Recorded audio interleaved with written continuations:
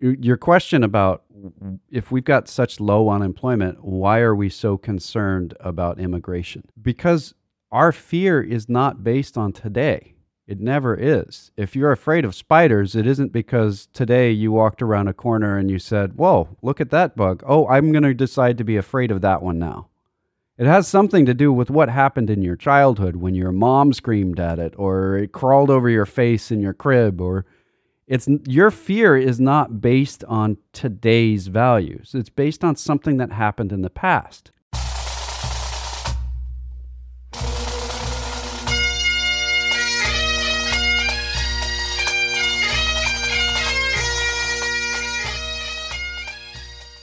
Once more unto the breach, dear friends. Else fill the wall up with our English dead. Good morning again, ladies and gentlemen, boys and girls, and welcome to another second hour of the Personal Wealth Coach starring Jake and Jeff McClure. I just saying that we're back, and that's going to be exciting economic terms where we may say things like uncorrelated asset classes affect the efficient frontier by making portfolio less volatile. Very exciting things like that. Yeah. This podcast is called The Personal Wealth Coach, and that's also the name of an SEC registered investment advisory firm based in Salado, Texas. Now, the fact that it's registered with the SEC doesn't mean that the SEC approves or disapproves of anything, neither does the secretary, whoever the secretary is. And this tape will destruct after it's listened to. You dated yourself. This tape will destruct. Your podcast tape is about to self-destruct. That's why you can't find the tape in it anymore. It already has self-destructed because it's too old. And the information that we do present in this podcast, we get from sources we think are very reliable, but we don't make any guarantees as to the completeness or the accuracy of that reliability or anything else. We just do the best we can. The information that we're providing during this podcast is not considered investment advice. This information is educational because investment advice means that we know exactly who's listening and we can custom tailor all of our advice to them. So prepare to be educated. I want to break down inflation. Yeah, you want to. Let's use the word decompose. You're very good at it. I mean, if we're going to rot inflation, nobody likes it, so let's rot it. Decompose that inflation. This comes from the Bureau of Labor Statistics and Moody's Analytics, who do very good work on this. We just had a year-over-year inflation rate of 8.5% reported. Now, we can say with a great deal of confidence what the components are internally that caused that historical inflation number. And here's how it breaks down. 3.5% of that 3.5 points of that 8.5. In other words, it would have been 5% without this one thing, the Russian invasion of Ukraine. We can look at the prices that jumped when Russia invaded Ukraine, on what items they rose on suddenly, and we can say that is a contributor to inflation. And the only thing that changed that caused that price to go up was Russia invading Ukraine. So 3.5%, 3.5 points of the 8.5, that's Russia invading Ukraine. The COVID-19 pandemic, 2%, 2 points. Why? Stress supply chains, the reopening effect, and labor shortages. And one more piece. That extra stimulus, there's a lot of money sitting in bank accounts. Wait a minute. Is that coming? That's coming? I'll get there. Okay, be patient. Go ahead. Be patient. The COVID-19 pandemic, not counting any plans, stimulus plans, or anything else, raised the cost of living, the consumer price index, by 2 points. So now, if we take out the COVID-19 pandemic, we take out the Russian invasion of Ukraine, we have dropped inflation by 5.5%, 5.5 points from that 8.5. So we're still at 3. This is what's interesting. The American Rescue Plan, which is the third wave of stimulus that you're talking about, raised inflation by 0.1 points. In other words, instead of it being 8.5% over the last year, it would have been 8.4. That's all. Housing raised it by 0.6 points. Why is housing up so high? That one is, we could do a whole radio program on that. But suffice to say, during the 2007 through 2009 collapse and the collapse that followed in real estate, we weren't building houses in the United States. Many of the people, the tradesmen on whom we depend to build houses, were older. That whole industry isn't something that very many people go to school to learn. Instead of going to school to learn it, what they do is they apprentice. As a matter of fact, they literally, if you're a plumber, you can't be a full-blown plumber unless you've been an apprentice. You can't do a lot of the trades, electrician, plumbing, a lot of things. You simply can't do them unless you are apprenticed. And they didn't become journeymen, and they didn't, whatever, that whole system broke down. And as a result, when we decided to start building houses again and people started buying houses again, there's a critical shortage of people to buy them. Now, another element in the affordable housing crisis, obviously, comes back to the pandemic, in that but it's all mixed in there. The shortage of lumber, the cost of lumber, which by the way has come back down now. But the big one was the fact that we are on a rebound from a crisis, and we lost a lot of skilled labor. Yeah. And the other thing is, we have a critical shortage in the United States of unskilled labor. Back in the end of the 1990s, the beginning of 2000s, if you went to a construction site for a house, there was a high probability that you would see a relatively large number of people with dark skins who didn't speak English but only spoke Spanish. Most of them were not legally in the United States, and they were much of the manual labor that was building those houses. Most of those have gone away. Now, I didn't dig into and really couldn't comment on why they aren't here when people are telling me they're flooding across the border.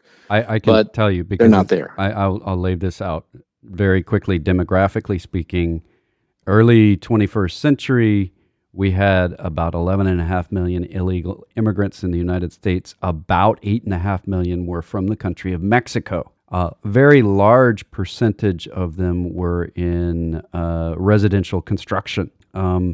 And their age was in the mid-50s. The Great Recession hit at the same time that the wealth in Mexico has come up, because manufacturing jobs, a lot of other jobs are available there that were not there before. Education's come up.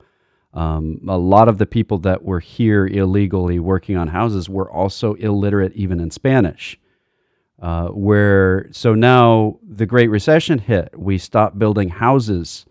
10 years later, demand for building houses started going up. They're now in their mid-60s. And the wealth in Mexico has increased at the same time. They didn't come back. The vast majority of the illegal population is no longer from Mexico. It's now from further in South America, Venezuela, Colombia, Panama. There's not a single country that takes the lead as far as a majority goes. You have to add countries together to get a majority anymore. So that's the demographic difference. We don't have that cheap supply of labor that was actually fairly skilled cheap labor. We're missing that. Now back to you on the inflation side. Well, the other possible contributors to inflation, after we've gone through the Russian invasion of Ukraine, the COVID-19 pandemic, the housing crisis, the affordable housing crisis, and the American Rescue Plan, are energy regulation, money supply, and corporate price gouging, all of which have contributed zero to inflation.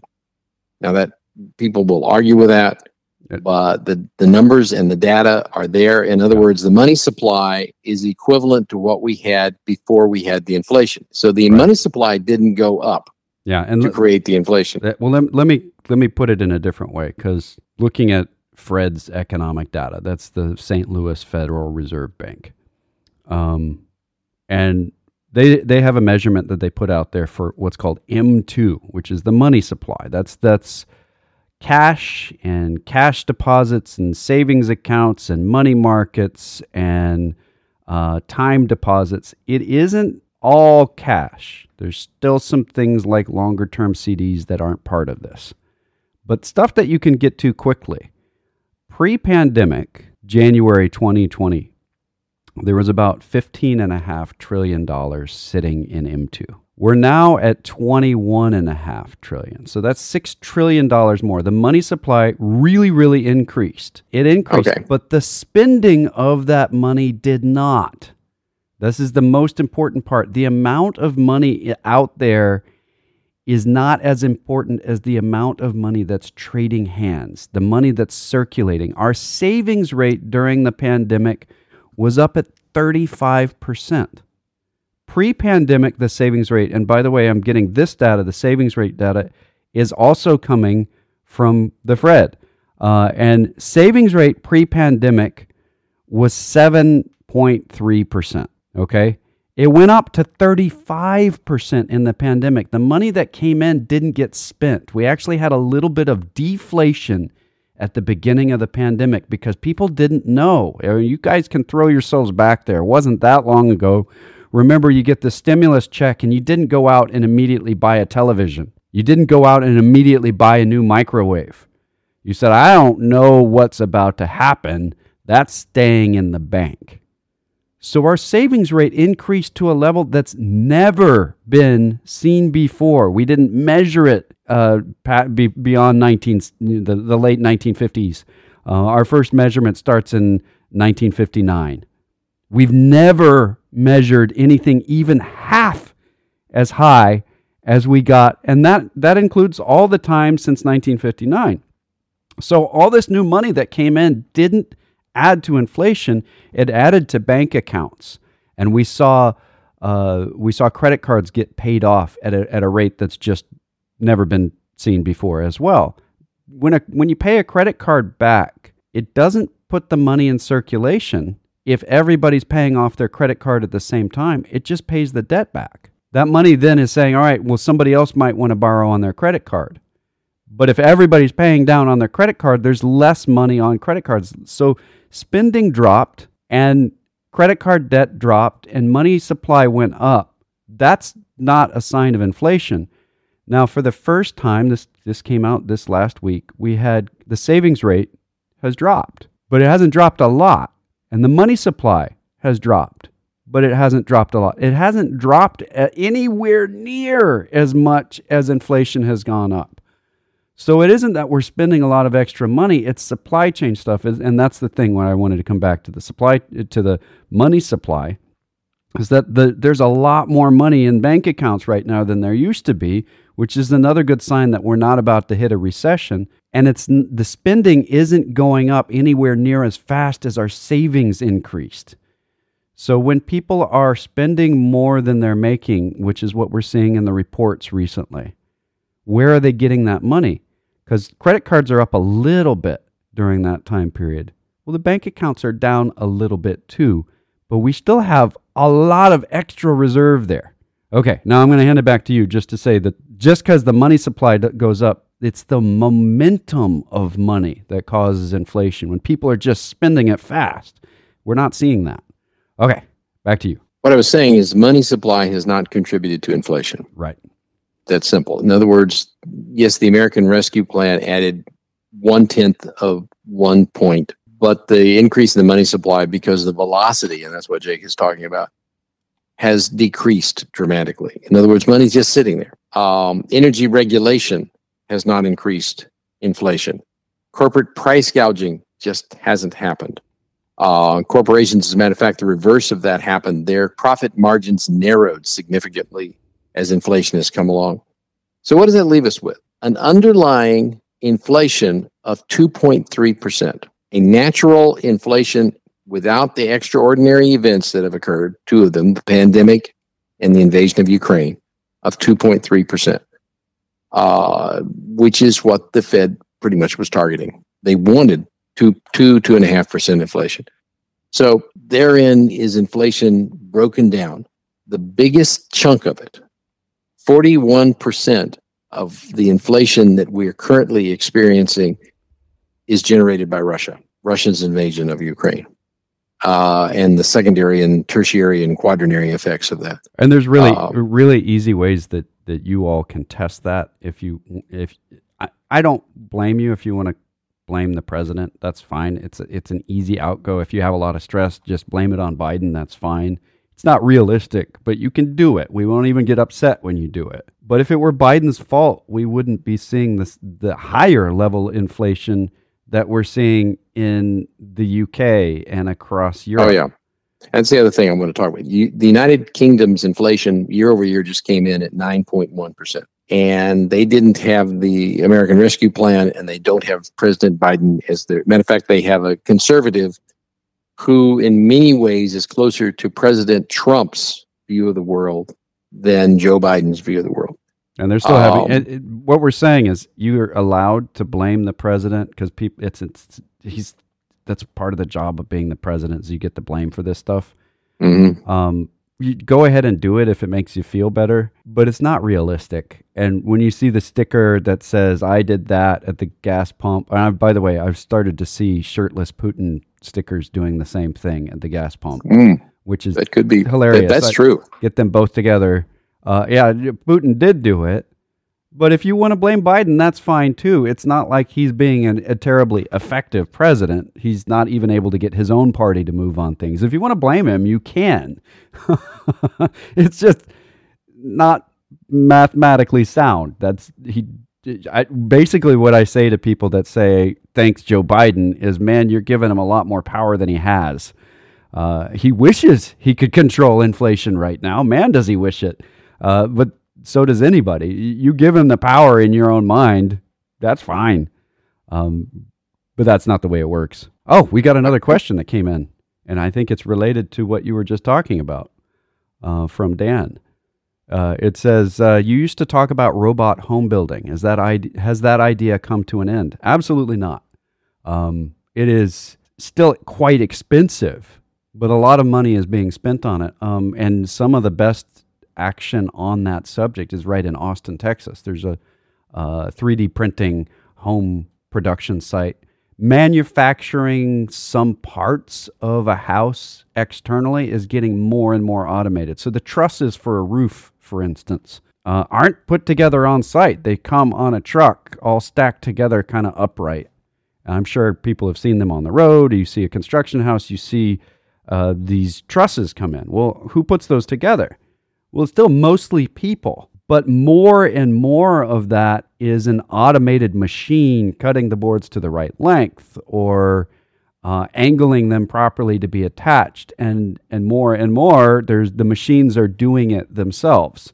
So it's not just 3D printed things. The automation is taking off in construction that you see right now. There's other aspects of it that are becoming more and more automated in that people aren't leashed to an air compressor for their nail guns anymore. They've got battery-powered nail guns, and that's increasing productivity. But when you have a labor shortage like we do, it's still going to be expensive. So there's still money available to be put toward automating. Robots will be building the houses in the future. There's very little doubt about that. And it sounds like a promissory statement, but the reality is we're on the trajectory where the robots will be doing. Now, they're probably not going to look like a humanoid robot. They're probably not going to be an iRobot Asimov concept where this humanoid robot is out there banging with a hammer. It's much more likely that there's going to be a machine that has a nail gun built into it that just brings itself to the right place and puts the right nails in the right spot and props up boards at the right angle. We're not that far away from it. I would say 10 years before we have, at least on the large home building projects, not individual houses, but more like the big developments done by publicly traded companies, you're going to see a lot more robotic manufacturing there, a lot more pre-cut boards coming out to the house labeled properly. There's a lot of money being spent on that right now because people have a demand for housing, and now we're starting to see how purchases drop because it's getting so expensive to buy a house. House prices are way up. We didn't build for a long time. Interest rates are way up. How do you afford a house? Well, the way we get to it, you still have a demand and people are still willing to pay. They're just not willing to pay that much. Well, now you have to figure out how to make it cheaper. And that's where the home builders have to go, is that you've got a sustained group of people that are willing to buy houses. They want to buy those houses, but they're delaying and slowing down the purchase because it's so expensive. Well, the prices have to come down. And this is true about fighting inflation across the board. Why is it that the Federal Reserve raising interest rates would stop inflation when it's not a money supply issue? When it's not the reality is that raising inflation makes it more, or raising interest rates makes it more expensive than we want to transition to, more expensive than we can afford realistically to do. And that causes us to lower the demand. It's actually literally called destruction of demand academically when the interest rates get raised like that. They destroy demand by saying it's too expensive for you to want this, go away. And people adjust their goals based on that. We're starting to see that, and the Federal Reserve, that's the biggest tool the Federal Reserve has, is to destroy demand. You don't really want this, it's too expensive. I kind of hit the only answer to that. Can you talk to the robotic home building at all? It's going to happen. It's already happening to some degree. Some of the factory-built items, such as trusses, are literally put together by robots in factories today. As far as the concept of a house there being a slab and the robots then appear and build the house from zero, that's probably quite a ways down the road. It's very complex. Robots are very, very good at doing repetitive, simple tasks. Nailing houses together is not a repetitive, simple task. I think that there's a great future in building modular houses in factories and moving the rooms or walls to construction sites, and we'll probably get there. And one of the reasons we'll get there is labor is getting harder and harder to find to build houses with, and less people have to work out in the hot sun in the summertime, the less expensive it's going to be to build houses. So we're getting there. It'll be a while. There is one place you're going, probably the first place, although you're experiencing robotics right now, you don't know it. Many Amazon distribution centers are filled with robots, more of them all the time. And the fact that you can order something from Amazon and get it the next day is largely a result of robotics. Where you will probably first notice robotics as a significant advance is going on at a very high rate of speed. And that is, we've talked about that for years, that's 18-wheelers on interstates. Right. Long before you're going to see a lot of robotic cars in every city, you will probably encounter an 18-wheeler that doesn't have a driver, because a well-marked interstate, and by the way, Texas has a shortage of those. I-35 does not count as a well-marked interstate, I want to add, because there's places where the lines on the left or the right or the center have faded to the point where you basically can't see them anymore, and so neither can the computer. But well-marked interstate highways in clear weather, there have already been quite a few experiments with trucks running that route. As a matter of fact, there are places in the United States within a single state where the state has authorized it, where 18-wheelers are routinely running a specific route between 2 points in good weather in daylight with no drivers. Yeah, I'm going to throw this in as a statistic. I talked earlier in the hour about, and last hour, about gasoline usage being down on average this year based on the average of 2017 to 2019. It's just nowhere near as high, except when you're talking about diesel. Diesel's up because we've got more trucks on the road, and that's a big component. So that when you're talking about robotics and self-driving automobiles, it will definitely be most profitable in trucking. And I would expect, I'm already seeing self-driving trucks on the road. It's just, there's still people inside them. It will eventually just be the trucks. We have another question that just came in. All right, you're getting them and I'm not, so go for it. You should have that one too. This one's from Sunny. How has Russia been able to keep their ruble value stable even with the sanctions and have less inflation than the West? Well, the first part of your question is absolutely correct. They have kept the ruble value very stable, but they have not had less inflation than the West. Their inflation is running in the 30+% range right now. So how is that possible when the ruble value on the foreign exchange market has held stable? Because people in Russia don't buy the ruble on the foreign exchange market. And that's really kind of a complicated answer. But when the value of the dollar goes up against the euro, it doesn't change the value that you're paying for in Texas for a pack of gum.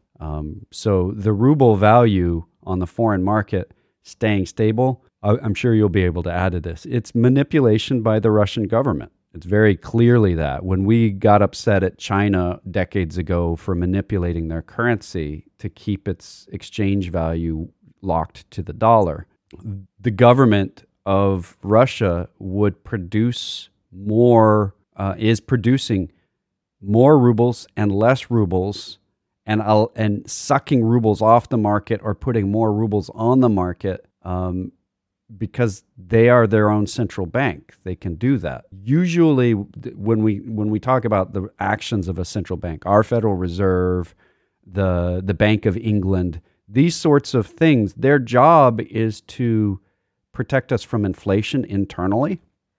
So generally, when they're buying like a mortgage-backed security, when they were doing that, they needed to make sure they were buying it from somebody in the United States and it was a U.S. mortgage, because otherwise they're manipulating our currency on the foreign exchange. Well, Russia's not doing it that way right now. The Russians have not been able to keep their ruble value stable. It appears to be stable because it's got, like we talked about, alternative investments. If there's very little buying or selling of rubles, then you don't know what the price is. But when you have 17% inflation, wasn't that what you said? 17? I know that's what I read recently. Yeah, 17% if you take out the volatiles. It's at 30% with the volatiles. The volatiles being food and energy. So let's just say 30%, because 8.1 includes the volatiles in the United States, or 8.5. The ruble is dropping in value at 30%, has dropped in value 30% over the last year. I don't think, if you're buying things with it, I don't think that's stable. And there are countries who are buying oil still from Russia, a lot of oil from Russia. So the Russians are still getting their rubles bought because they're insistent they won't sell oil for anything other than rubles right now. And they've cut off oil, for example, and natural gas to Denmark, because Denmark says our contract says we can buy it in euros or dollars, and we're not going to pay rubles for it. Not that Denmark is going to be hurting because they also produce natural gas, but it's artificial, like almost everything else in Europe. There's the answer to that. Yeah. Roger asks, with an extremely low unemployment rate, one would think people would not fear loss of their jobs due to immigration. Is it just xenophobia that is preventing a rational immigration policy? I wouldn't call it xenophobia. I would call it cultural. The reality is President Reagan had a great immigration policy he would love for Congress to have passed, and they didn't. It basically said two things. First, let's assess what jobs we need to fill in the United States that we can't fill because we don't have enough people, particularly enough people to do outside hot weather manual labor. Secondly, let's issue work permits to come into the United States to do those jobs and track those people and make sure they leave when the time's up. And third, let's have a rational policy for bringing in people based on our economy as long-term working residents with a path to citizenship. And if we were to do that, we would do a couple of things. We would dramatically reduce illegal immigration, because a very large portion, and it used to be the vast majority, I don't know if it's still the vast majority, of people who illegally enter the United States do so to fill jobs that are available in the United States so they can make money and send money home. And generally to go back home when they're done. Right. So if we were to do that in a controlled rather than an uncontrolled manner, which is what Ronald Reagan wanted to do, that would be tremendously advantageous to the United States economy. It would also be tremendously advantageous across the board everywhere. The other thing is we simply do not have enough room in our immigration laws to keep our population growing. We need to have a growing population because, let's face it, the other thing I wanted to talk about this, I don't know if we're going to have time, is the Social Security issues that are coming up and what's likely to happen and what you can do about it. I think it's very important to talk about that. Let me hit one part of this question and then hand it right back to you, because I think Social Security, growing population, it's vital conversation. Your question about if we've got such low unemployment, why are we so concerned about immigration? Because our fear is not based on today. It never is. If you're afraid of spiders, it isn't because today you walked around a corner and you said, whoa, look at that bug. Oh, I'm going to decide to be afraid of that one now. It has something to do with what happened in your childhood when your mom screamed at it, or it crawled over your face in your crib, or your fear is not based on today's values. It's based on something that happened in the past. And in the past, there's some very, very clear evidence in the early 21st century that a lot of the residential construction jobs were simply taken from people that were still doing them. And they had to go find something else to do because they needed to get paid on a minimum wage where these illegal immigrants did not. Now, it generally led them to go into a more skilled profession like carpentry rather than just framework for a house or plumbing or electrician work, because you have all kinds of documentation requiring you to get bonded and to have apprenticeships and to have a certification of some kind that illegals couldn't do. But it was a real deal. People lost their jobs to illegal immigrants, and they still remember that. They still feel it. I agree with you. And that's a big chunk of why illegal immigration is still so feared, is because it's not, people aren't afraid of it because they think that somebody from Mexico is going to come and take their IT job. It isn't just illegal immigration that a lot of people are afraid of that I've spoken with. It's legal immigration, legal low-skill immigration, because a lot of the jobs, particularly up in the Northeast, in the factory jobs, they saw people coming in who may have been here perfectly legally, but they had very low education, and they took over assembly line jobs in factories working for a lot less than the union employees were working for before. Union employees were earning sometimes $80 an hour doing repetitive work on an assembly line because of over a long period of time, their wages had just kept going up. They had great health care benefits. They had great retirement benefits, but they were also bankrupting their employers. When the bankruptcy, for example, of General Motors went through, a lot of previously white, blue-collar workers were replaced with brown-skinned, blue-collar workers who would work for a lot less money, and that made them very angry. There's a third one in there, though, that I think is very important to understand, and I've had several people say this to me. It's anecdotal, but I think it's real. A guy told me the other day, and I think it's an accurate observation. I have been to Mexico. I have been to Central America. I have seen that society, and I don't want our society to look like that society. If they all come here and become the majority, our society will look like their corrupt society, and I don't want that. And we can say very clearly that that's not the case. When you look down at the valley, the Rio Grande Valley, and you look where the border is, and you look at the population in that area, well, just the population in Texas in general is 54% Hispanic. If you look around and you say, I don't like our values today because what? I mean, Texas is doing pretty well.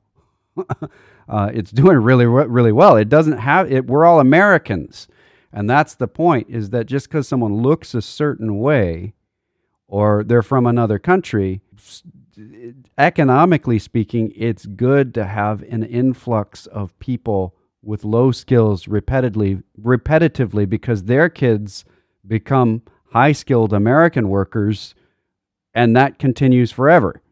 And Ronald Reagan said that, now this is back in the early 1980s. The typical Mexican, and he used Mexican rather than Hispanic, and when he said it, immigrant is a perfect fit for the Republican Party.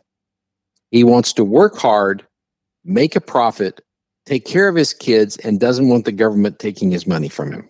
And I think that is a completely accurate statement. The people who leave wherever they were in many cases and come here and set up businesses and work hard. And by the way, there was an interesting survey I read in the last election. This is going to blow some people's minds. Over half of the people who identified as Hispanic in Texas voted Republican. Right. And which the Democrats are shocked at, but I'm not. I'm not either, because it's Texas.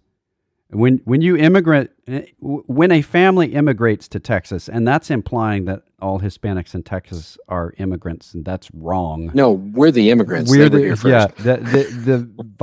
first vice president of the Republic of Texas was of Mexican birth. So people need to recognize that this, immigrant is a kind of a loose definition here. But when we look at the work ethic of Texas versus the work ethic of Oklahoma, that's quantifiable. You can look at it in employment. You can look at it the way we do our taxes. We can look at a lot of things that say we're more productively oriented than status quo oriented in Texas. So a population that comes into that culture and picks it up tends to be more like that culture. And when it brings an already deeply religious caste that believes in family values and that sort of thing, it tends to go with the political party that represents that side the most. So when you have a very productive religious group of people, of course they would go to be Republicans unless you just turn them completely off from the Republican Party. And I can also tell you that I experienced a shock several years ago when we were living in Georgetown. Late in the early morning hours, I went into Walmart because it was open 24 hours a day, and I wanted to buy something. And as I walked into Walmart, all the TV sets, which are all over the place, were broadcasting in Spanish. The announcements on the PA system were in Spanish. And the boxes, you know how Walmart stacks the cardboard boxes up there rather than the item that you pull down, and that's what you want to buy, were printed in Spanish on one side and English on the other. And the Spanish side was facing out. So I literally was in Georgetown, Texas, going to a Walmart in the United States of America, couldn't understand what was being said on the PA system, the televisions, or read what was written on the boxes. And that was a shock. And I must admit that is a problem. Jake has a sister. I have a daughter, coincidentally, who lives in Denmark. If you want to become a Denmark citizen, a Danish citizen, one of the first things you have to do is pass a proficiency test in Danish, or it's no go. I don't have any problem with that personally. Yeah. So that would require. No, that means everybody who enters the United States must learn to speak Danish, right? Right. Everybody in the United States must take a Danish test for proficiency. So the idea here is if we want to set a language standard or a culture standard, we could do that. I mean, the Canadians did it. The French do it. Does that prevent companies from being profitable sometimes? Yeah. There are places in Quebec where if you want to start a business, you've got to have people that know how to speak French or you can't start a business. And it's not, it's supposed to be English and French are the common language, but you have to do both.